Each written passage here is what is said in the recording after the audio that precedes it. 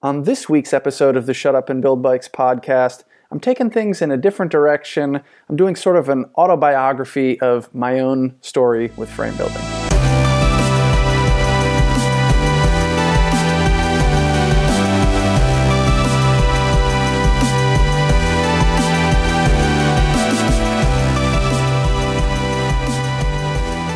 Generally, every week on this show, the Shut Up and Build Bikes podcast, I get on the phone and I talk to somebody in the bike frame building world, a frame builder, or somebody who, paints bikes or something related to frame building. And so this week is a little different because I'm going to kind of tell my own story. And I guess I'm a little hesitant to do that because it feels kind of self-indulgent. But I see how it's kind of relevant. A couple people have asked me to do it at different points. And, so a lot of my history kind of comes out here and there in the interviews. I'll mention an anecdote or something that I learned along the way that pertains to what my guest is talking about. But I'll just, start from the start and try and lay out the basics for people who haven't been following along the whole time, because I got started around 2010. I took a frame building class and dinked around with it and then got more serious, got my own shop over the years. I've had like 4 different workspaces, made, about 20 different bikes. They've all been steel, some of them brazed, some of them TIG welded, messed around with titanium. And I started making more and more tools for myself. And nowadays, my business really is to make tools and sell tools to bicycle frame builders. And then also I spend quite a bit of time making this content. But I think, certain details from my story might not be known to everybody or might be of interest or relevant to folks. So that is the task this week, is to sort of tell my own story. When I was 19 and I was in college, I was really sort of an earth nerd, right? Sort of a tree hugger type, or what you might say. So anyway, I was interested in bicycles mainly just because they're an alternative to fossil fuel operated automobiles, and maybe I thought riding a bike would be fun or something. But that was really the main part of it. I rode bikes as a kid, but not in any serious capacity. And so, I was in college and then, getting a bike. I think I grabbed a department store mountain bike from home that we had in the garage that absolutely didn't fit me. It was like a dual suspension bike. But I started riding that around college in the spring when I was like 19, and then pretty quickly decided that I wanted to do like a 900-mile bike tour. And so I bought a proper road bike from the local bike shop. It was a Jamis Satellite. It was a steel road bike with really skinny tires and a carbon fork.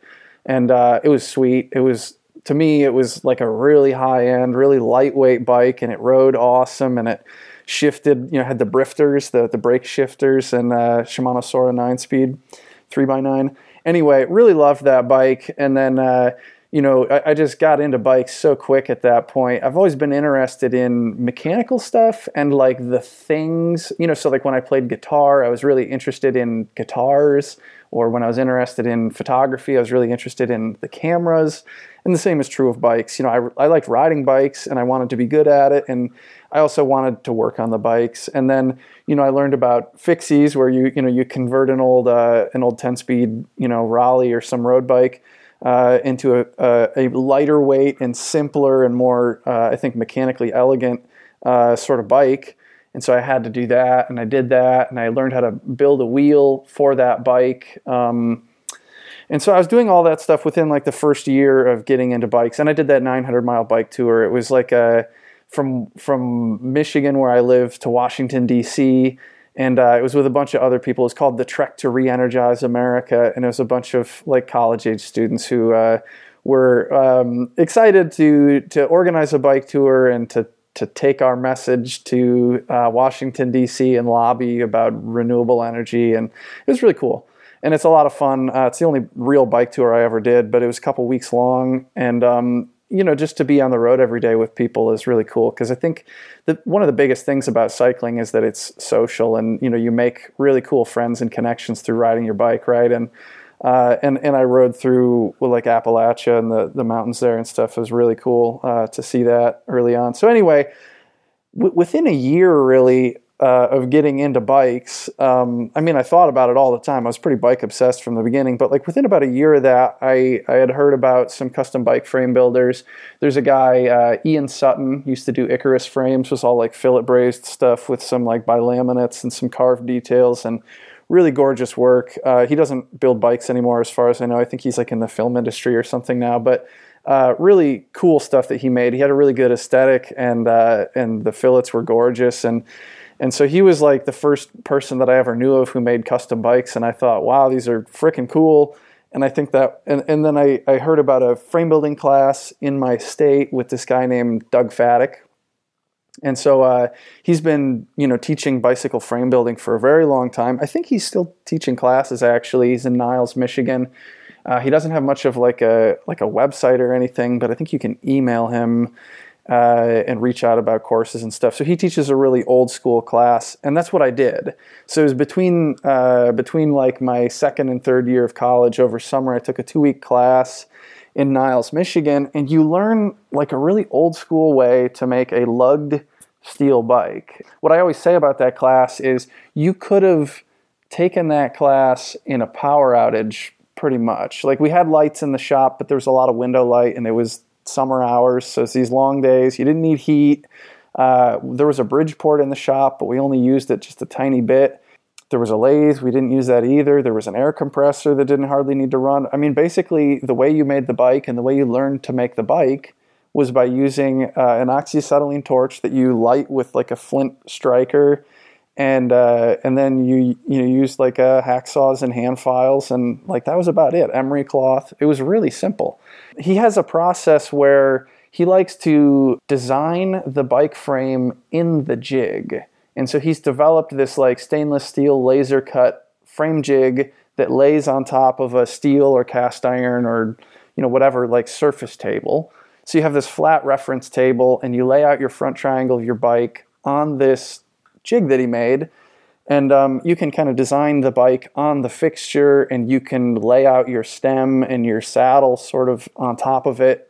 And it's cool because it gives you, if you know what the proportions of a bike should look like, you can lay stuff out, and it makes it a little bit more obvious, I guess, if you were to if you had your dimensions wrong. And so that's part of why he likes that. For my way of thinking is I would like to design the bike in BikeCAD on the computer and then trust that my model is accurate and just take those numbers and fabricate a frame based on, these numbers that are output. But that was sort of his process, was to build a very traditional bike like that. He was really good at doing a brazing demonstration and teaching brazing. So I learned silver brazing and some brass brazing.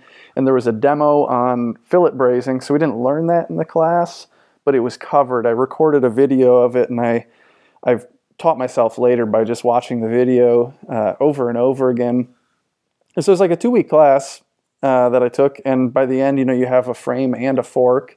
And I made a fixie, sort of like a road geometry, fixed gear bike. And I didn't even include provisions for, brakes or anything, because I guess that was the thrust of what I wanted to do. So I did that when I was 20 years old. That was like the summer of 2010. I took that class, and I was still in college. And I don't know, I guess, when you're young, your parents tell you should go to college, or mine did. And so I did, and I didn't have any real sense of what I was going to do with it, but I didn't drop out of school or anything at that point to try and pursue frame building.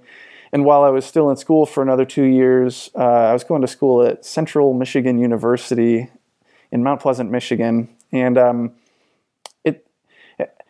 I didn't know how to have like a workspace, I guess, was like my big hurdle to getting into frame building. So for the next 2 years while I was finishing college, I didn't have a shop of my own. I didn't really have a good job or any access to, real cash or anything. So I didn't buy any frame building tools. I would buy a little bit of 4130 tubes and some silver and some flux and stuff. And when I was at home, my dad is a farmer, and so he had a farm workshop, and they had a torch. And I did some frame building related practice joints and stuff there, and I made myself 1 or 2 crude tools. But where I really got started while I was still in college was that one of the professors at my university rode mountain bikes, And so, I pestered him to give me an independent study where I could use the metal sculpture facilities to do bike frame building related stuff. And thankfully he let me do that. And so he taught me some things, and I was in there. It's kind of funny because there's all these students who are enrolled in like sculpture classes, and you're supposed to, use the open studio hours to like work on your projects. And yet I was not enrolled in any of the actual classes, and I was there more than any other student was, because it was the place where I could be doing, frame building related stuff. So there was bench vices and hacksaws and hand files and some power tools, and there was a TIG welding setup, and there was torches. And so I would use that space in the, whatever hours I could during open shop, and I would just practice. So I did a lot of like silver brazing and bronze brazing practice, and he taught me the basics of TIG welding, and I did a fair amount of TIG welding practice on this Synchrowave 180, I think it was, machine. And so that's what I was doing while I was still in college. So it took me like 2 years to finish college. I didn't make any bike frames in that time. And then it was in the year following that, when I graduated college, I ended up picking up some more tools, and I moved to Syracuse, New York, because I was dating somebody who was living here. And so it took me like another 2 years after I finished that class before I really got back into building another bike frame. So like 2.5 years later, I was finishing the first bike that I ever made on my own. And it's interesting, when you take a class, it's like kind of a whirlwind. If you're not already a fabricator and you haven't been through the bike design process, or the, learning how to braze or how to weld or how to miter tubes, or, all these things, you're learning them so quickly, and they kind of have to just keep pushing you along. That's just the nature of it. Most people can't afford to take more than a week or two off of their job or get that much time. So these frame building classes are relatively short. And when you go to build your own frame for the first time in your own shop later, you're not going to have the same tools. You're not going to have the same guidance. It's a very different experience. And it's usually, for most people, at least for me, it's really slow, because you have to problem solve all these different things. You have to rig up some sort of frame building fixture or buy something.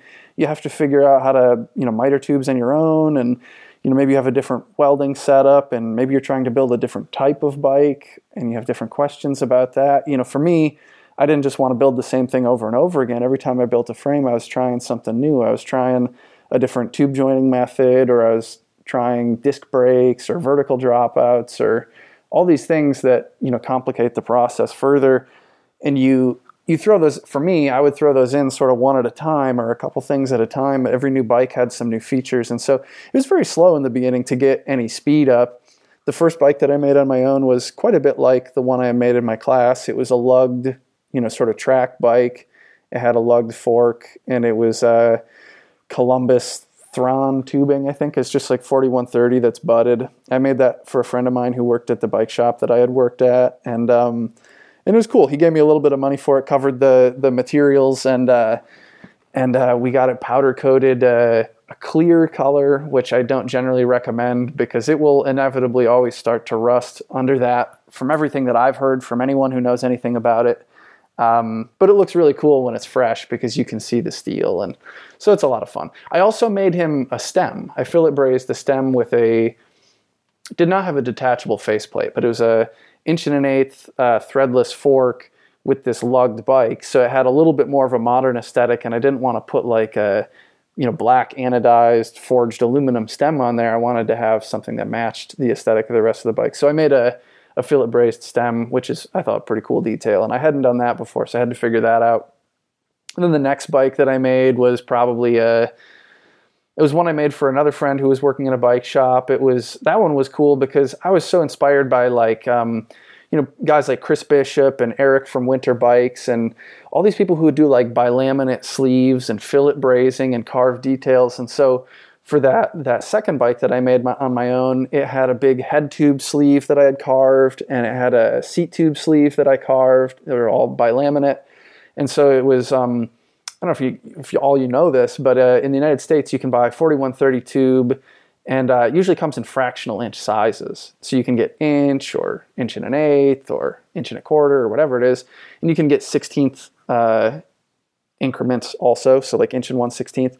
And I think it works out that if you get, or maybe you can't always, I don't remember now. But the thing is, so if you had 1.125" seat tube, and then you wanted to make a bilaminate sleeve, you would want to have like a larger diameter tube that would slide over it, and then you would carve into that larger diameter tube. And so if you get, of the common wall thicknesses that are available, if you get 58 thousandths of an inch wall thickness for, let's say, be an eighth of, yeah. So if you had an 1.125" seat tube and you got 1.25" diameter tube with 58 thousandths wall, I think it would slip right over, and then you have like a couple thousandths there, and it's a good slip fit for silver brazing. And so you can carve this thing, and without having a lathe to turn stuff to any particular diameter, you can just buy off the shelf tubing and slip it on. So I had done that, and I made the first couple bikes like that, or any details where I was doing like slip fit stuff, like for the stem that I made, the tubing that would slide over the steerer was the next size up, 58 thousandths of an inch wall thickness, and it had a nice slip fit for the clamp part of the for the, you know, where the stem clamps onto the steerer, and also where the 31.8 handlebar diameter, well, that's 1.25", so I used the next size up, 58 thousandths of an inch wall thickness there, and you can pretty easily, it's like almost pre-engineered, you know, just to be a nice slip fit. So that was how I did some of that stuff. Anyway, every time I was building a bike, I was trying something new. I built myself a cyclocross bike. I rode that a lot for years. That one was the first one that I did that was fully fillet brazed, and I used thinner tubes, and they never failed on me. But through all the discussions I've had with frame builders over the years, I've come to realize that like you can buy really thin wall steel tubes, and it is cool, but they're just really not that robust. Like if you crash them, they can just, I don't know. I'm not a huge proponent of really thin wall tubing unless you're specifically trying to make race bikes and you have a lot of experience brazing. I always kind of baby my stuff, and I never broke the tubes or broke the frame. But the way that a lot of people ride, you know, if you're going to put your name on something and send it out into the world, it's nice to have, you know, materials that are a little tougher, maybe. So anyway, I did that. I had this shop. I should backtrack a little bit. You know, finding a shop space and getting tools together at all is a big challenge for a lot of frame builders and a lot of people getting started on a budget. So, you know, I was like 22, 23 when I had my first shop. I didn't have any good job. You know, when I graduated college, I had a sociology degree, and I guess I liked the coursework. I thought it was really interesting and it was cool, but I never for a minute tried to get a job using that degree. And I wanted to, you know, do stuff related to bike frame building. So I got a job working in a bike shop, and later I worked at Jimmy John's and I bike delivered sub sandwiches around. And, you know, I got jobs that were like flexible and part-time so that I had enough time to work in my own shop. And so that's how I did things for quite a long time. I didn't have that much cash, right? When you're working these like sort of low wage part-time jobs and you're paying for your rent at your apartment and your shop, you don't have a ton of cash to like throw at tools and stuff. And so trying to find a space to rent was always a trick. The first one that I had was in this like industrial building in Syracuse that was, there was this company called Burrow Furnace that had these cast iron pans that were like sort of boutique cast iron pans. It was really cool. This guy John designed, he's an industrial designer. He designed these cast iron pans that they would use waste vegetable oil from restaurants as the fuel to then, they were like a foundry. They would like melt down scrap cast iron, like old radiators and stuff. They would cast iron founder these beautiful frying pans and some other stuff too. It was mainly frying pans and like some bottle openers, and I think they expanded their product offering later. But they had like, I don't know, 2,000 square feet or something, and they rented me 200 of those. They subletted part of their space to me. And so for like 6 months or something, I built those first couple bike frames I was talking about inside of this shop, you know, in Syracuse, New York, a couple miles from where I lived. And so I'd bike there, and I'd work a ton of hours, and I'd come home late, and it was awesome. And like while I was working there, they would be, you know, like firing their crucible and melting down cast iron and pouring these cast iron pans. It was really cool. So I did that for a while, and then they outgrew their ability to sublet the space to me, and I didn't have a shop for like 6 months. And that's kind of the thing, you know, like when you're looking for a workspace and your budget is like next to nothing, you might find a deal sometimes, but it's usually not super legit. It's usually puts you in this position where you're a little bit precarious, you know, like the person renting to you isn't making enough money off of it to really want to like sign a lease or take you that seriously. And so if it works out in their favor, you might get a sweet deal for a while, and then, the seasons change and something happens or whatever, and pretty soon you're kind of out of your ability to rent from them. I found that a couple times. So yeah, I rented from them for a while, and then I had to put everything in storage in my basement, and I didn't build bikes for a little while. Then I had another friend who had this weird sort of outbuilding in his backyard that he wasn't using. He had bought a house, and there was this space in his backyard, and so we worked out a deal, and for really cheap. I think the first shop I rented for like $200 a month for 200 square feet, and the second one was about the same for about the same size, and it was. In order to use this shop in my friend's backyard, I mean, if I needed to use the bathroom, I had to go into his house.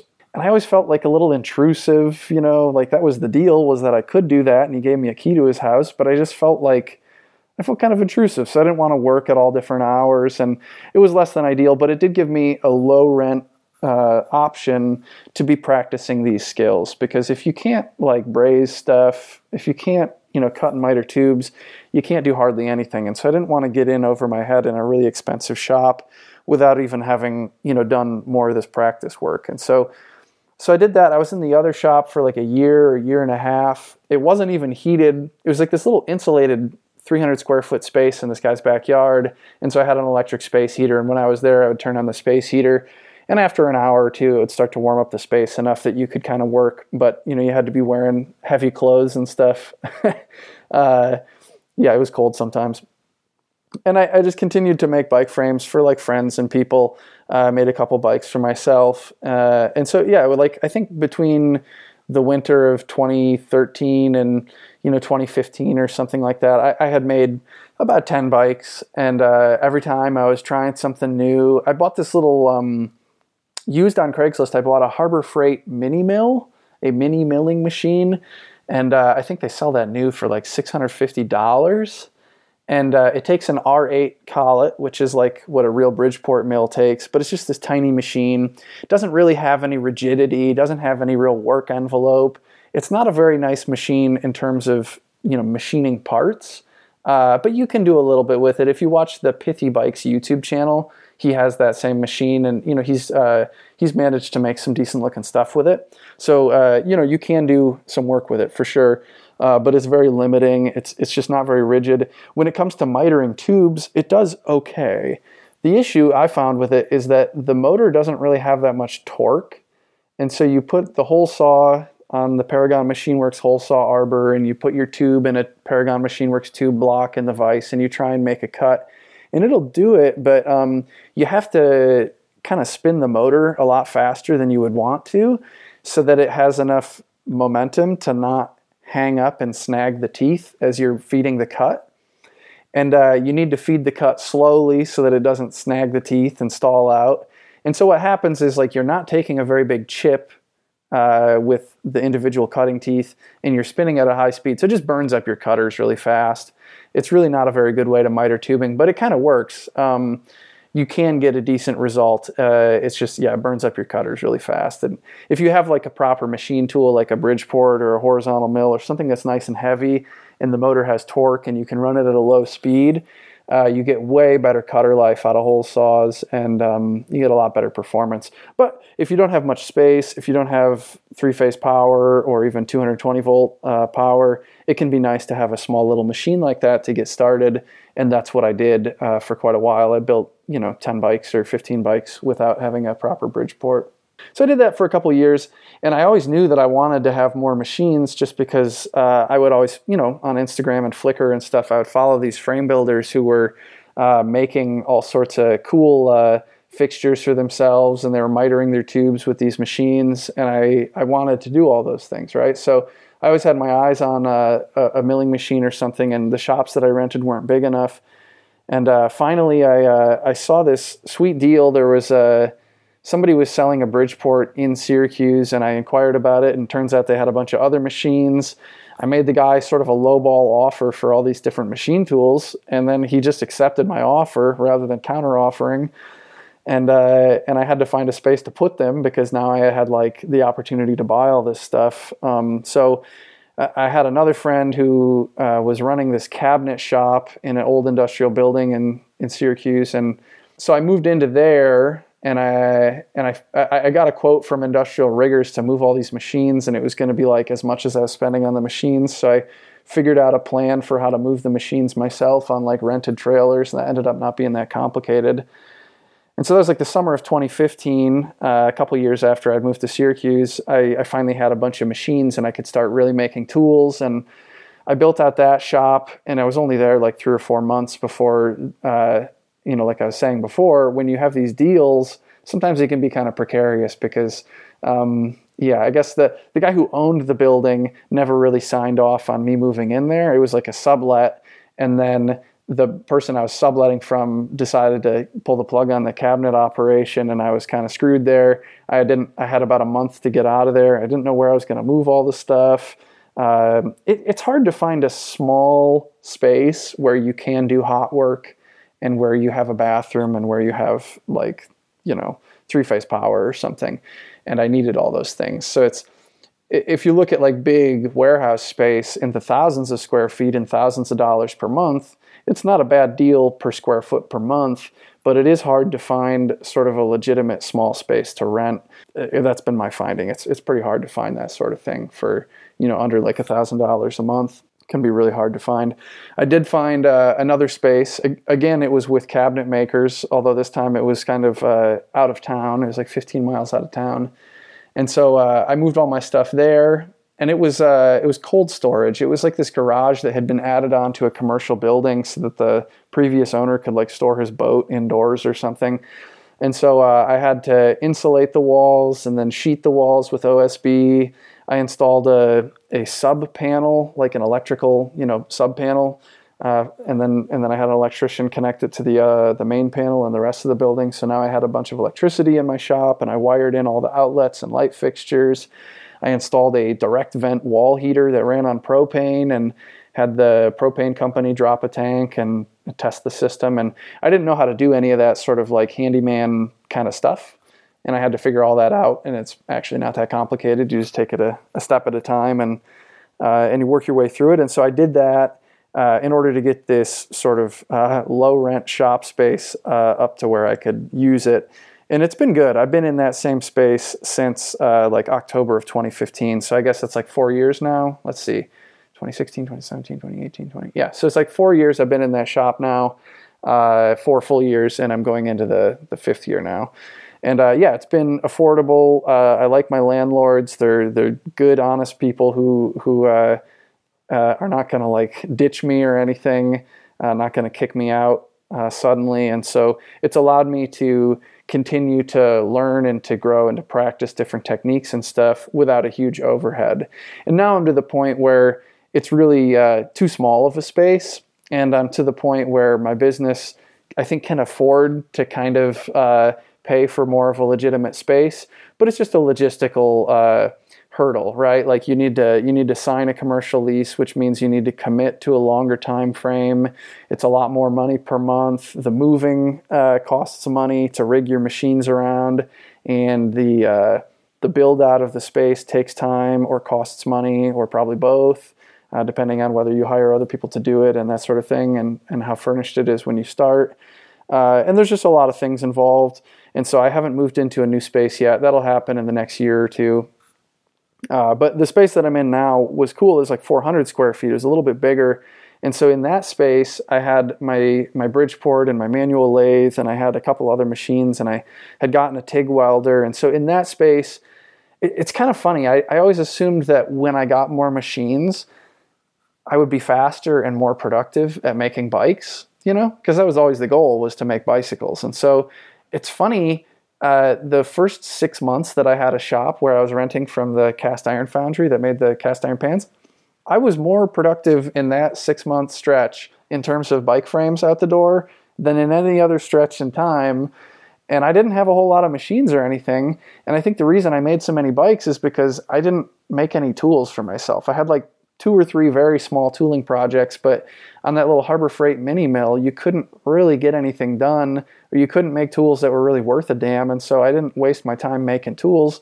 I pretty much just built bikes with the tools I had. And that was actually more productive for me than, down the road when I got the Bridgeport and I got the lathe. Well, then there's an endless list of tools you can make. You're never done making tools. And so I'd make tools for a little while once I had these machines, a chainstay mitering fixture and a frame fixture and this little tool and that little thing. And then I'd say, okay, I got to get back to work. I got bikes to build. I'm trying to, am I a frame builder or not? I got to make some bikes. And I get in the middle of it, and then, I don't know, I'm just I'm a very tool-oriented person, I think, at heart. And I like having tools, and I like having a process for things that feels like legitimate or something. I don't know. There's something about me. I don't like hacking my way through stuff.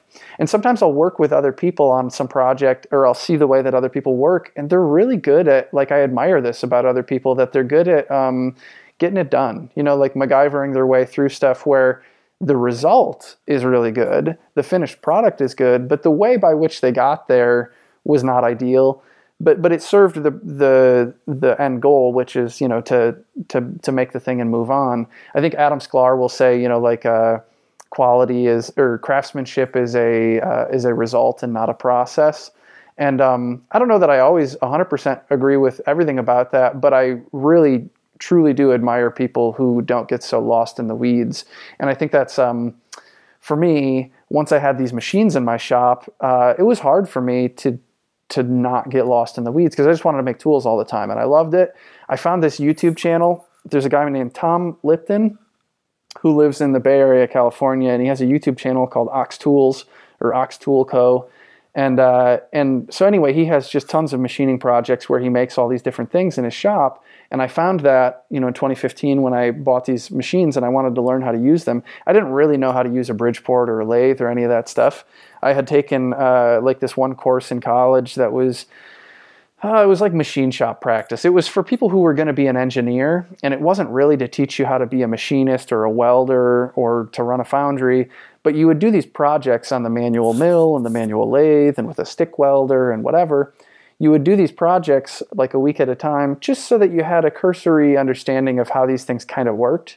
So that if you were ever, I guess the idea was that if you were ever working in a supervisory role in a company or something, you would know just enough about it that you could manage the people who were actually machinists or whatever, actually welders, that you weren't such a fool about these things. But it really wasn't intended to teach you this stuff. So I had done that in college, and I wished I wasn't an engineer. I wished that they were actually, I wished it was more like a trade school, they were teaching you how to do these things. But I had a little bit of experience on the lathe and on the mill and that sort of thing. And I had made some test parts for that class. And you learn about some very basic principles of the machine shop and that sort of thing. But I really didn't know how to actually use these machines and make quality parts.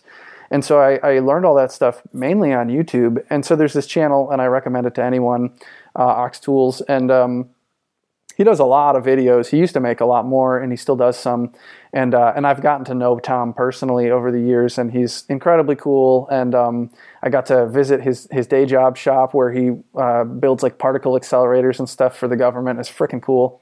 But anyway, if you're ever looking to learn manual machining, I can't recommend it enough, because he has projects where he has the big project that he's been working on for years is where he's building an Intaglio etching press for his wife. So if you're a visual arts, printmaker, and you're making a print, there's screen prints and there's wood cuts, and Intaglio is a different kind of print making that you can do. And in order to do that, you need a really super heavy press to do that exerts a ton of pressure through the rolls on the paper, through the copper plate or whatever it is. I forget the specifics of Intaglio. But anyway, he's making this press. And so it's a work of art. It's amazing. And he has 100 videos on all the different little knobs and the lift mechanism and the hand wheel that's 5 feet in diameter and all these parts. It's fabricating, and it's a lot of machining and some welding. And Tom I think he's a genius. And the way that he illustrates his thought process as he's going through things, and he makes parts that are beautiful, and he's just using relatively simple, manual machines vertical bandsaw and the manual mill and the manual lathe and a TIG welder and a couple other things, but that's pretty much it. Hand grinding his own tool bits for the lathe and really clever setups for stuff on the mill to get things done in spite of, what tooling you might not have, and, how you indicate and square things up on the mill or on the lathe so that it's running true or that it's square or it's perpendicular or whatever.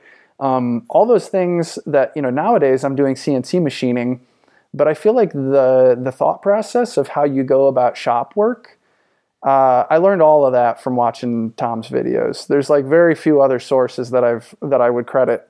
The success of what I do now with the frame building tools that I make, I would credit most of my success in being able to design things and to think about the shop work. Most of that I got from watching Tom's videos. So I can't stress enough how awesome his videos are. They're like totally free. He has a book that you can buy, and he has, it's awesome. But anyway, so I learned all this stuff about how to machine from watching his videos and studying that stuff, different material properties and different types of threads and considerations with fasteners, and it's amazing. It's also just fun to put those videos on and sit back and watch them. But so it was interesting to me. I thought that when I got these machines, it was going to speed me up, and what it did is it created this sort of diversion where I found that I liked making tools more than I liked making bikes. Or not that I didn't like making bikes, but I didn't like making bikes without the right shop. And I didn't have the shop I wanted. I didn't have all the tools I wanted. And I did like making the tools. And it was a process where I was working toward having, better and better tools all the time. So it felt like I was kind of getting somewhere. It was just really slow because there's just a never-ending list of tools you can make for yourself. So I think when I talk to other people who are getting into frame building, I would emphasize that it's really cool to make your own tools, and it can be really valuable because you learn a lot from it. It can be really rewarding and really educational to go through the process of making this stuff. But if you don't want to learn that stuff, or if you don't want to make your own tools, I would not recommend doing that. Like the time that it takes to do it, like if you value your time at all, let's say you valued your time at minimum wage, maybe you could save some money by making your own frame fixture or something, but there's just like a ridiculous amount of hours that you're going to have to put into first studying frame fixture design and then doing the design work. If you don't already know how to use CAD software, it's going to be incredibly slow doing napkin sketches. That's what I did when I made my first frame fixture because I didn't know how to use CAD. All these things have a learning curve and they take time, and it's cool because it's valuable skills to learn, and I'm really glad that I did it in hindsight because it's paying dividends now that I make and sell tools. But if you just want to make bikes, there's a faster and easier way, which is to buy these tools or to make do without. Like the first couple bikes I did with hardly any tools, and I was making them and it was working, and there's nothing wrong with that. There's a lot of builders. I mean, I'm thinking of like Richard Sachs or somebody who, they make their bikes with hardly any tools and they make a great product. And you don't need all sorts of tools for every little thing. You can miter tubes by hand with a hand file pretty dang well. You can get a nice hand file for like $20 or less. Go on eBay and buy the old stock Nicholson or whatever. Make some tubing blocks out of wood on a table saw and whatever. It's pretty simple stuff to cobble together, just a basic kit of what you need to get started. And you can get lost in the weeds for years, like I did, making your own tools. If you want your time in the shop to be making bike frames, you should spend your time in the shop making bike frames.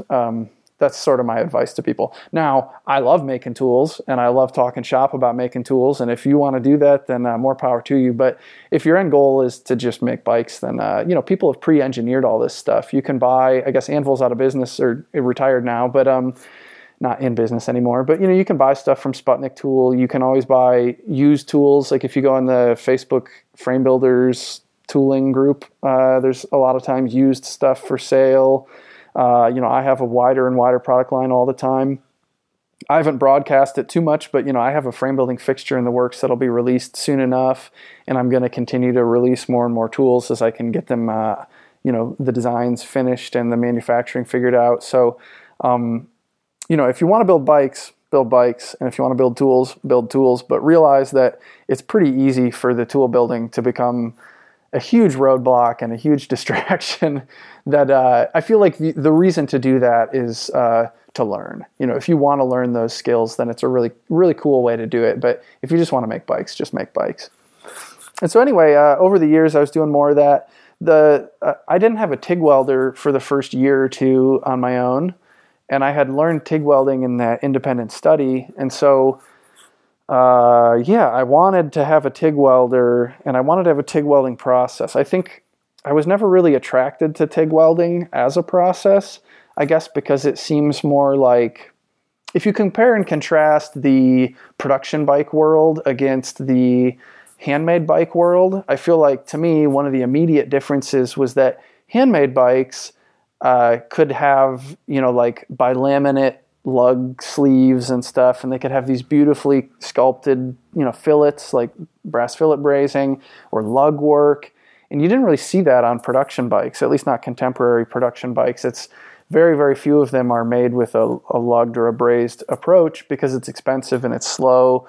And even when you do see that in production, it's not refined in the same sort of way. And so that spoke to me initially, was that sort of brazing approach. But when I learned TIG welding, I said, oh, wow, there's a lot of artistry here. And, oh, this is pretty cool because it allows you to use shaped tubing and any angles you want. And, there's a lot of cool benefits. Plus, when you get good at TIG welding, it makes production faster and, more economical.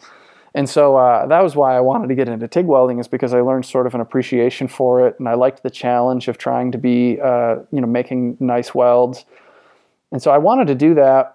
And in the summer of 2014, I crashed my bike and I broke my hip, and I couldn't walk for 6 weeks without crutches, and it took me a while to get back on my feet. And so when I was laid up for those weeks, thankfully my mom was between jobs and she just took care of me, which was amazing. And I was still I was 24, so I was on my parents' health insurance still. So it really could have been a lot worse. But anyway, while I was kind of laid up for a while there, I was just watching all these YouTube videos about TIG welding from, welding tips and tricks. And that was kind of building on the experience that I had when I was in that independent study, and I had gotten the opportunity to learn TIG welding.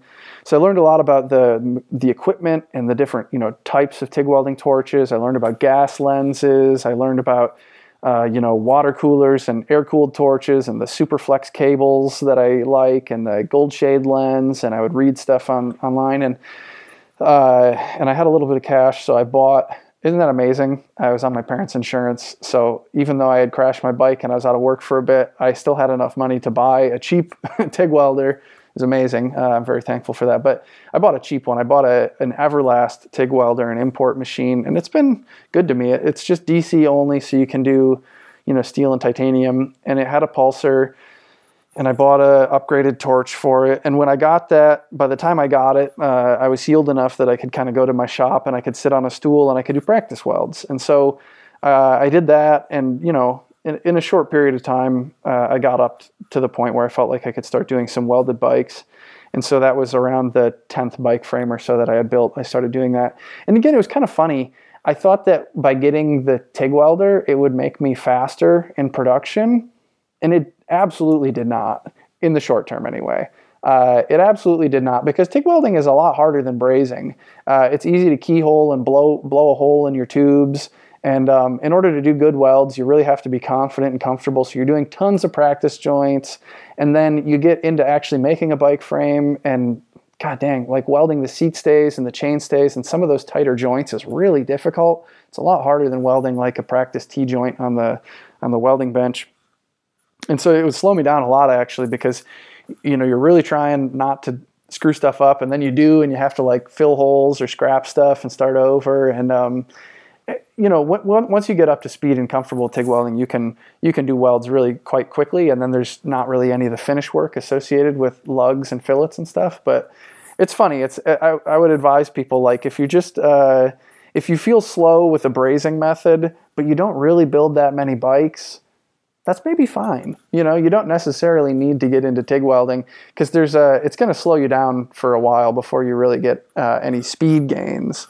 And so for a lot of people, custom frame building isn't just about speed and about numbers, but I just assumed that TIG welding would speed things up, and it really never has. I'm still I'm still like amateur enough of a TIG welder that on my best day, I think I can weld a pretty good looking joint, but it doesn't come easily or quickly. Like I have to do it, what I call a dry run, where you kind of, without flipping your hood down, you kind of watch your hand move through the motions that you will be doing when you strike the arc. And then when you get ready, then you flip your hood down and you actually lay a bead. And then, I don't know, you have to do all this acrobatics. You can do a better weld if you're comfortable. So you're always trying to figure out for each next stitch, how can you position the bike frame so that you'll be comfortable and you'll have a good line of sight. You spend a lot of time positioning the frame, and I always thought that was kind of funny. I don't know. It's like these things that you think are going to speed you up don't necessarily speed you up until you really do a lot more numbers. And I never did that many numbers. So what else do I want to tell in the story? I never really got my bikes painted very fancy. I did powder coat on most of them. I found that the local place in town, I'm going to say that they're hacks. I don't know. I guess, if you had like a bunch of park benches or something to get powder coated, or I don't know, some like crass project, and you really wanted to keep it cheap, this might be a good place to go to, because I think they were more affordable. And for me, I wanted the detail. I wanted masking where I wanted masking, and I didn't want them to dent things, and I didn't want them to lose things, and I wanted them to call me back. And they didn't really do that. So I found another place that was like 50 miles out of town, and they would do that sort of thing, call me back. And he had sandblasting on site, and he was a lot more detail oriented, and he would get things right. And it was a way better experience. And so I kept going to him. And it wasn't until like the summer of 2016, I think, I built a bike, or 2017, probably 2017, and I got it painted by Rudy at Black Magic Paint, who was one of the earlier guests on this podcast. And so I shelled out quite a bit of money, or to me, what I felt like was quite a bit of money, in order to get a multiple color wet paint job, with a sick fade, and the logos were painted on, and they do wet sanding with the clear coat and stuff, so that when you're done, it's just this glossy and gorgeous frame set. The NV carbon fiber fork matched the paint on the rest of the bike, which of course you can't really do with powder coat in the same way, because you can't bake powder coat onto carbon fiber fork. I think the heat alone would damage it. Plus, I think it needs to be metal. It needs to be like aluminum or steel or something in order for the electrostatic charge to hold the powder. I could be wrong about that, but I think it needs to be metal. And so anyway, I would usually get stuff powder coated, and then I got that one bike wet painted, and it looked freaking sweet. I didn't go to trade shows for a long time, and I kind of regret that. I think trade shows are amazing, and I've talked about that quite a bit, especially last week with the Philly Bike Expo recap. You got to go. I mean, if you are somebody who loves the custom bike frame building world and custom bike frames, and you're following all these people, and you're studying the pictures and all this stuff, like, that is your community. Those are your people. They congregate at the shows. You can meet them, talk to them, become friends with them, and you can see the bikes in person. And I very foolishly never went to a single bike trade show until 2014. I went to the Philly Bike Expo, so that would have been like the 5th year running, I think, for that show. And it was amazing. And then 2016, 2 years later, I came back and I showed bikes. I actually, got a booth, and I had 3 bikes on display there, or I think it was 2 complete bikes and a frame set that I was working on. So I didn't do that for quite a long time. I was just kind of figuring it out in my shop, which I think is a fine way to do it. By the time you put stuff on display, it's nice if you have some confidence about the shop work, and you have, a website, and maybe some soft goods like a t-shirt or stickers, or I think I had some of my my like beanie hats with the embroidered Cobra Frames patch on there. And some of that sort of stuff. So it's nice to present a more finished product. At the NABS show, they have like the new builder table, and again there, it's nice to have something that's kind of finished. But you only have a table, you don't have a whole booth, and so you don't need to have the same level of like brand professionalism, I think, in order for it to look appropriate at the show. And it's a good way to kind of get your feet wet and you can have your thing on display, and you'll meet the other builders. You can get some feedback from builders, and you can get some feedback from people who are just going to the show. That's a cool option. I would recommend to people to do that. When you have something that you're kind of proud of and you want to share it and you want to get some feedback and get your name, whatever, do a new builder table. I think there's rules for the NABS, North American Handmade Bike Show. There's rules like you're supposed to have built 50 bikes before you get a proper booth, and you need to have liability insurance and some other things before you can have an actual 10 by 10 booth at NABS. But what else do I want to say about my story? See, here I'm interviewing myself. I have less of a sense of direction. I hope this is valuable to people. What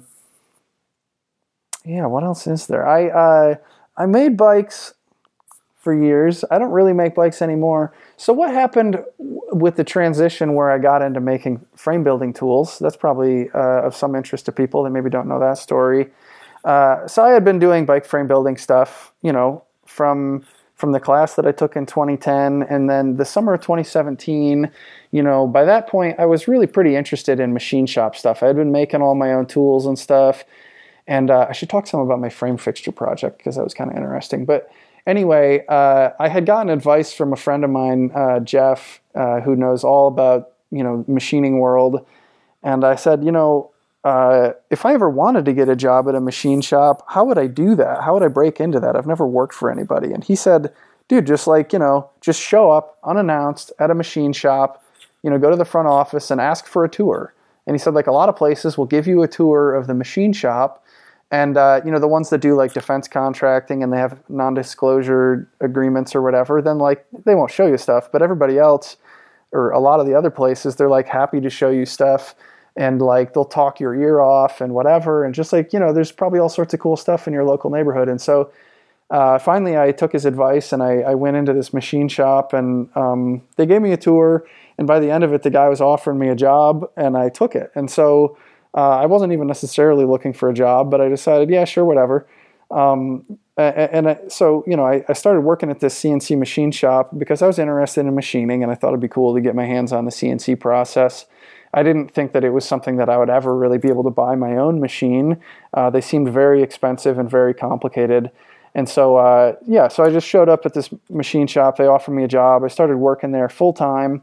And that was the first time I ever had a full-time job. I was so hesitant to ever give anybody 40 hours of my life every week because, when you work at a bike shop or when you do food delivery on a bike or these different jobs that I had, you could work part-time. And that was kind of the expectation, is that you would work part-time. And so that leaves you more time to work in your shop. It's just, you really don't make much money. I was hesitant to give anybody 40 hours of my time because I felt like I would never get to my own shop. But I didn't think that I was able to, I wouldn't have really been able to get a job working in a CNC shop, in a machine shop, if I didn't give them 40 hours. That's just kind of how it is. They want you to work more than 40 hours most places. They want you to work overtime every week if you're willing. And so anyway, I conceded and I started working 40 hours, and I worked there for 9 months. And so it was really cool at first. I got to see the way that these machines worked and the workflow. And they had some really high-end machines from about the year 2000, these Matsuura made in Japan, really high-end milling machines. And it's cool to use those, to get to know a little bit about them. And then they had a CNC lathe that I ran quite a bit that was a little bit older. And it was really cool to get my hands on that kind of stuff. But the bummer was that, they just it was like a simple shop, and they did simple work, and they just didn't really need anyone to advance into a position where they were doing setup or programming. And that was everything that I was interested in, was learning how to set up these machines, how to program it, how to troubleshoot, problem solve, just loading the parts with raw material and hitting the cycle start button, the start, the go button. That's not any fun at all. That's just work. And in life there is just work. But I wanted to also be doing the complex and interesting and challenging stuff. I wanted to be learning and growing. And so after the first couple weeks there, I could see that I wasn't going to get much of that experience, or not anytime soon. And I almost quit. But some people recommended that I stick it out a little while longer. So I did. And then I got a little bit complacent. I ended up working there like 9 months, and I don't remember exactly what it was, but I just got fed up with it. I could see that there was like not really any opportunity for growth unless I was going to stick around for 20 years. Then like maybe eventually I would get some advancement, but it was slow. Like I was willing to work off of the clock, after hours, read the machine manuals at home on my own time or whatever, and they just, and I would ask my manager questions about the machine, like, oh, I broke a tool doing this because I loaded the part wrong, and so we need to touch off another tool. Sorry about that. And well, I'd maybe be more apologetic than that. But anyway, like how do we touch off a tool again? And then he would just kind of walk past me and he'd press some buttons on the control and it would be done. And then he would walk away and he wouldn't say anything to me. I think he was afraid that if I learned how to do it, then he would have less job security or something. And it was stupid how hard it was for me to get that sort of challenge to learn things. They just wanted to keep me as like a button pusher. And so anyway, yeah, eventually I quit. I gave them an ultimatum. I said, like if you guys don't give me any opportunities to grow and to develop, I'm going to have to leave. It's not that I'm unmotivated. It's that I'm too motivated for this job. And they didn't offer me anything different. So I put in my 2 weeks notice, and it was interesting. I felt like the owner of the company wanted me to just be happy to be a button pusher. And I felt like when I gave him that ultimatum and I put in my 2 weeks notice and I was polite about it, I felt like I earned his respect. It was really weird. It was like, what does that suggest about all the other employees who've been there for like 10 years or more who are just willing to show up every day and do the work? It was interesting to me that I passed the test or something. He seemed like when he came out and talked to me on the shop floor after he saw my 2-week resignation notice, he shook my hand and he seemed really proud of me or something. It was really weird. It was like I passed the test and I earned his admiration. It was the weirdest thing. And then I went and I took right after that, I'd enrolled in like a couple days of classes in Ohio at this. So I looked at trade school, like going to a community college, and those are all really long programs. They take like a year or two. And even though I had a lot of manual machining experience and I had some CNC background, they want to start you at the very beginning and they just want you to go through the normal curriculum. They don't want to give you just the advanced classes, the CNC programming and stuff. And they a lot of places will teach those courses like it's 1980 and you start by learning G-code manually, this is how you program this and this is how this works. And nowadays, I think it's a totally different learning process. You shouldn't learn that way if you don't have to. That's my 2 cents. And there's these guys who have a YouTube channel, NYC CNC, and they have a facility called Saunders Machine Works that's in Ohio, middle of nowhere, Ohio. And they offer a class that I think was geared toward exactly what I wanted. It was a couple days. It was 2 days for a Fusion 360 CAD and CAM software course that I took. And then it was 3 days hands-on using this little Tormach mini milling machine. And so I did that. And I learned how to get up to speed doing some CNC machining stuff in a matter of days. I learned the basics of, I didn't really know how to use CAD software, and very quickly I got up to speed with that stuff. And then I left the course, and that whole time I was working in the machine shop. I was living like a crust punk, like I always had, like a dirtbag, in an apartment that I shared with roommates and not paying much for rent at my shop. And I was working full time and getting paid a lot more. So I had been saving a lot of money, and I had enough cash that I could buy an old industrial machine for not a lot of money. And so I had the CNC fever. I really wanted to get my own machine, and I did. And what I want to say about that class is that they are more like computer nerds than they are old school machinists. And so a lot of old school machinists approach CNC machining as step by step, type in the lines of code as if they're individual prompts. We're going to turn the spindle onto this speed and bring the cutter down to this elevation and then move it across the table in this direction and then over here and then back. And they're thinking of it in a very step by step sort of way. And you're typing in the code, and if you transpose a decimal, you're going to crash the machine into itself and break something. It's going to be expensive. But the way that you learn when you go to this other class that I took is that they're more like computer nerds, and they're happy to teach you the easy way And software has made it very easy to learn this stuff. So like there's still a place for manual programming, but you really don't need to start there. I think it would be foolish to think you needed to start there, that you're just making it hard on yourself. Like you can learn CNC machining really pretty easily nowadays. And so you learn the easy way how to set it up. And then, I bought this machine from 1996. I paid cash. It was well under $10,000 to get the machine in my shop and to start cutting parts. And I bought it just to learn with because I was interested. So when I started that CNC machine shop job, for years I had been like making bike frames, and I love frame building, but I was just getting, a little bit tired of like, it's a common theme. You've heard it in this podcast. Like when you're a frame builder, you have to run your business, you have to do your books, you have to do your marketing, you have to manage a website, you have to manage customers and timelines, you have to do all the fabrication. There's like a million hats to wear. And it's like that with any small business. It's like that with my business now too. It can be exhausting. And I guess like after I had done that for a while with like no business background, no experience in any of this stuff, I just kind of got tired of it. And so like I started working this full-time job, and it was kind of nice to just like show up for work. I was in at 7 and I was off at 3:30 every day. And it was kind of nice to just have a job and to like clock out at the end of the day. And so I'd go to my shop, and my shop became like a hobby zone. And I didn't do anything in my shop that I didn't feel like doing.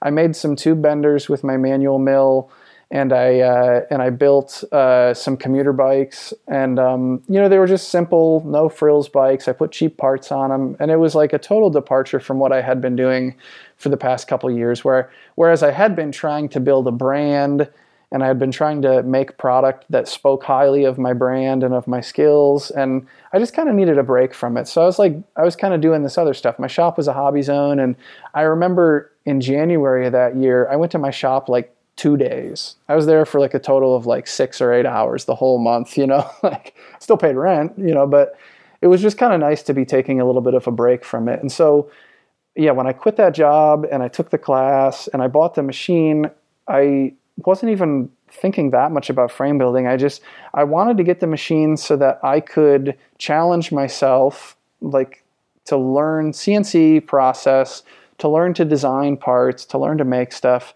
And I figured it was going to be a long road. But I bought the machine. I had a little bit of cash left after I bought the machine, so I figured I had like a month or 2 tops to play around every day in my shop, eating beans and rice, living cheap, milking it. And then when I was like close to running out of money, I was going to get another day job and go back to work. But I would have all this experience, programming and setting up and running a machine.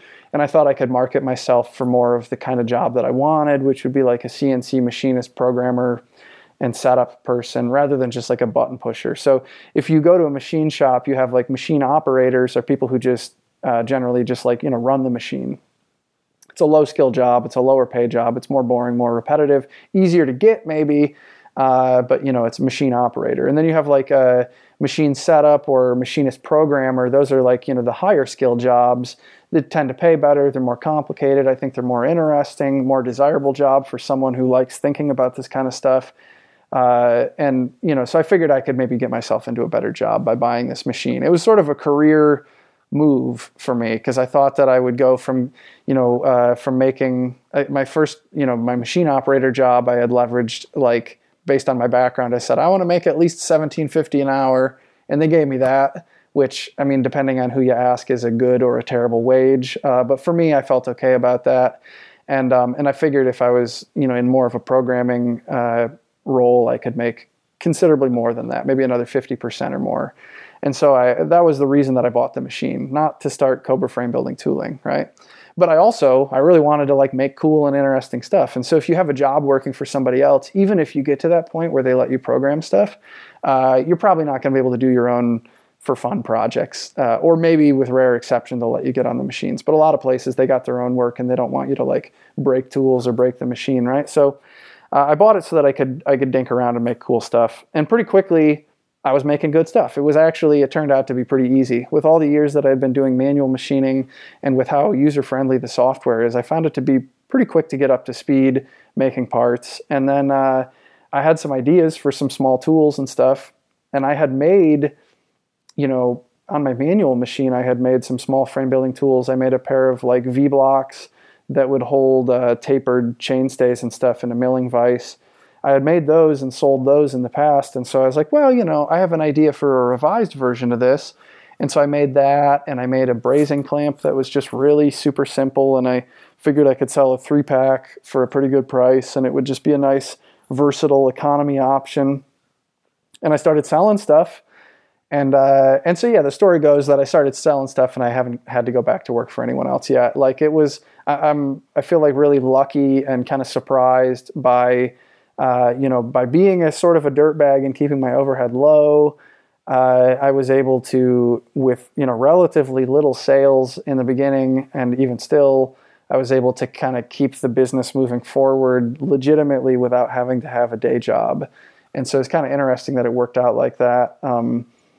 And I think after the first couple months of making and selling these little frame building tools, I was, from the beginning, I started working on the tube bender that I make and sell. And I put a lot of time into developing that. And that's all in my, my Instagram. If you scroll back, there's a ton of posts about all the development of that tool. And so anyway, I think by the, a little over a year ago, I started to see this as like sort of my new career path, that like I felt like it was a viable thing that had legs, and I wanted to go all in on it, not assume that I had to go back to work for anyone else. If I ran out of cash, I would go back to work for someone else temporarily, although I still haven't had to do that. But that was the idea, was that I wanted to make a machine shop where I made and sold, directly custom frame building tools to this niche that I so love and that I feel like I understand pretty well. I love frame building. I love custom frames. I love talking about it. I love doing it. I love making bikes. And I think tooling is something that suits me particularly well. And I think there's a lot of frame builders who are pretty good at making tools also. But the thing that I think it suits me really well, because I love getting lost in the weeds of the details with these little tools. And when you're only making one of something, it's a total waste of time. Like, you're never going to get that time back. But for me, it works out really well, because like with the tube bender that I made, there's some details where I put a ton of thought into those, but now I've sold a bunch of those benders and I just keep repeat producing it. And so it's sort of like a division formula, like you divide the amount of time that you put into developing it by the number of units you sell. And then, good design becomes really important and really valuable. Whereas if you're just making like, one of something, it's harder to justify that. Additionally, I think that, I've had some really clever solutions for some things. Like on my tube bender, I'm really proud of the sort of quick release clamp for the way that you can load and unload the tubes really quickly. And, the way that my Miter Buddy tool holds the tapered tubes, but it holds them so that the center line of the tube is parallel to the fixed jaw on your vise on your milling machine is really useful. And some of these things that I've thought of, I feel like I'm really proud of that. Some of these details are really good. I think I have a knack for that. And another thing is that when you make a product and you do it as your own business and then you have to sell it, it really helps if you understand your customer and you can talk to your customer and you can understand the value that you provide to them. And so I think for me with frame building, it was always hard for me to relate to my customer, because I have never really known anybody like in my peer circle who bought a custom bike. Like, it's just, my friends have been all like, sort of like art students and dirt bags and people who like and I say that lovingly and I include myself in the term dirt bag. But like, just like, I'm not, the sort of money that it takes to casually spend on a custom bike is not something that I can relate to. And that lifestyle of buying like a high-end good, buying a custom bike is a little bit like buying a nice watch or, buying yourself like a luxury car or something. It's like nobody needs a custom bike, and it's harder for me to relate to the customer, I guess, when you're in the custom bike building role. And not always. There's a lot of people who will spend a disproportionate amount of their income on a custom bike, but when it comes to custom bike frame builders, I feel like I really relate to those people, and I know how to serve their needs with tools that are actually really helpful. and I know how to like say, oh yeah, I know that problem that you're experiencing with mitering. Isn't that frustrating? Like, I've been working on a tool that's going to fix that. Or like, oh yeah, like, you know, you need a tube bender that can do this and this, and that doesn't do that. And I like talking shop with frame builders, and I feel like I understand their needs. And so it feels like just a more natural and a better fit for me to move in that direction.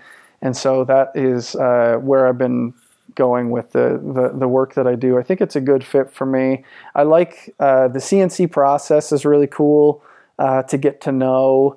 The technology of it is really interesting. You know, I don't know, there's a lot of details to it that I don't expect the listeners of this podcast to be interested in or care about, but it is really fascinating. And you can, just like with frame building, you know, you can challenge yourself to always be learning, and the same is true, I think, with CNC machining. And also, you know, like, I've gotten more interested in running a business, the multiple hats that you wear as a business owner with marketing and, you know, the actual business stuff and like accounting and bookkeeping and, you know, legal stuff and whatever. That's more interesting to me now than it ever has been. So I find myself not really making bikes anymore, but, you know, making tools, and I get to relate to all the frame builders. And so if you follow my YouTube channel, you see the last year I built a really cool hardtail mountain bike, and I'm really stoked on that. I think it's the coolest bike I've ever made. And, you know, I did that while running this other business, not to create a bike frame, but to create YouTube content and to learn, to challenge myself to learn and to better understand the process and the community and the problems that frame builders face. You know, I had never built a mountain bike before, and so you learn every time you try and build a new kind of bike about the unique problems that you face. So as long as you're building like old school diamond frame road bikes, you're never going to need a really long reach on any frame, and you know, that's one way of building bikes. If you build a modern hardtail mountain bike, you might have a really super duper long front end, really long down tube, and there's actually a lot of frame fixtures that can't support the really long front end forward geometry mountain bikes that people are building these days. Well, I'm glad I learned that before I started designing a frame fixture for sale to the public, which, you know, is what I'm working on now, is designing a frame fixture for sale to the public. Well, I want it to not have that kind of shortcoming to it. You know, I see it like every day now when I'm scrolling Instagram, I see pictures of frames in the jig. Whenever anybody's building a modern mountain bike, it looks like they're just about maxed out on the extents of travel for where they can put their head tube. And so, you know, I don't want people to have to hack their way through it or make workarounds. I want it to support the sort of normal range of adjustments for all these different kinds of bikes that my customers want to build. And it's all those things, but by working in a little bit of frame building here and there, I can be learning about how to better do my own job. But I'm not really in a capacity where I'm building bikes for the public at this point, just because this project that I'm on now is pretty demanding, you know, trying to develop new tools all the time. And I think making this content, the podcast and the YouTube channel, I think that's valuable, and I want to make that stuff for people. It's the kind of resource that I wished existed when I was getting started, and it's something that I can do. I have relationships with a lot of frame builders now, so it's an easy way for me to get someone, you know, to open up and talk about stuff for a little while when I ask them to be on the show. And it's, I mean, it's a good way for me to market myself too. You know, by getting the attention of all my prospective customers who might be interested in listening to a podcast like this. Well, now, you know, they're maybe more aware of me. But it's something that I would have wanted to do anyway. I guess just because it also serves my business interests, it makes it a lot easier for me to prioritize the hours and hours it takes every week to produce a show like this. If there was no way that I could ever get a return on that time, and I was also busy running my business, it would be hard to prioritize the hours every week that it takes. But it sort of serves my business interest to you know, make something for this community of folks. And so that's great. It gives me a reason to do this show that I love doing every week.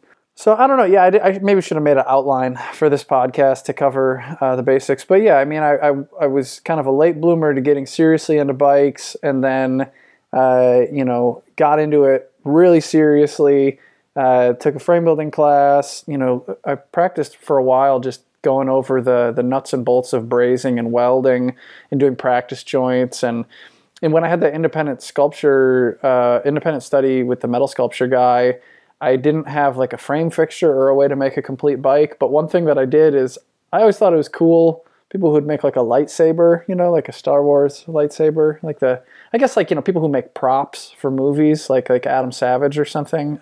That's really cool. And so I always thought making a lightsaber was a really cool machining project. And I didn't have machine tools, but I had some of these skills I had learned about bike frame building. So I took some slip fit tubing and I made something that looked like a lightsaber, sort of. It was pretty ugly, actually. But anyway, I made that, and I was really proud of it. I thought it was cool. I made that while I had this independent study in a metal sculpture studio. But I did a lot of projects like that for the first year or so, where I was just practicing techniques, and then I had a small shop and made the most bike frames when I had the fewest machine tools. Was kind of counterintuitive because as I got more machines, I just got more distracted with people call it shiny object syndrome or something. It's like rather than just doing the work, there's some interesting and shiny and fun new problem to solve. And so you'll solve that problem rather than doing the work that maybe is more important. Because it just becomes work after a while. When it's new, it's kind of exciting and interesting, but pretty quickly it just becomes work or something. So I guess I always wanted to make tools for myself because that was like a fun and new and interesting thing. And I think it requires some discipline to know which things are important when, because tools obviously are really important.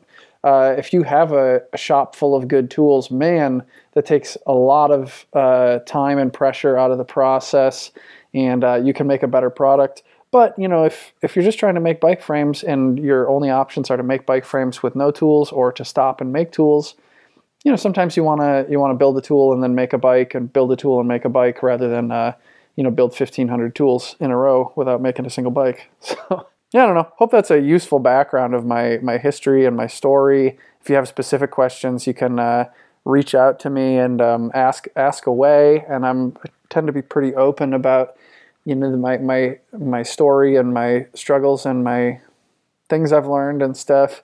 I want to be a resource to the frame building community to the extent that I can, and to the extent that I have any authority to share my opinion about stuff. And the same thing goes for the guests on this show every week. If you have recommendations, I always want to hear those for people you'd like to hear from, and topics and questions you want to hear covered on this show. I guess I'm going to wrap it up here. Plenty enough of me yapping. This doesn't have the usual back and forth dynamic of an interviewer-interviewee format, right? I'm just yammering on about myself. So anyway, we'll see you next week.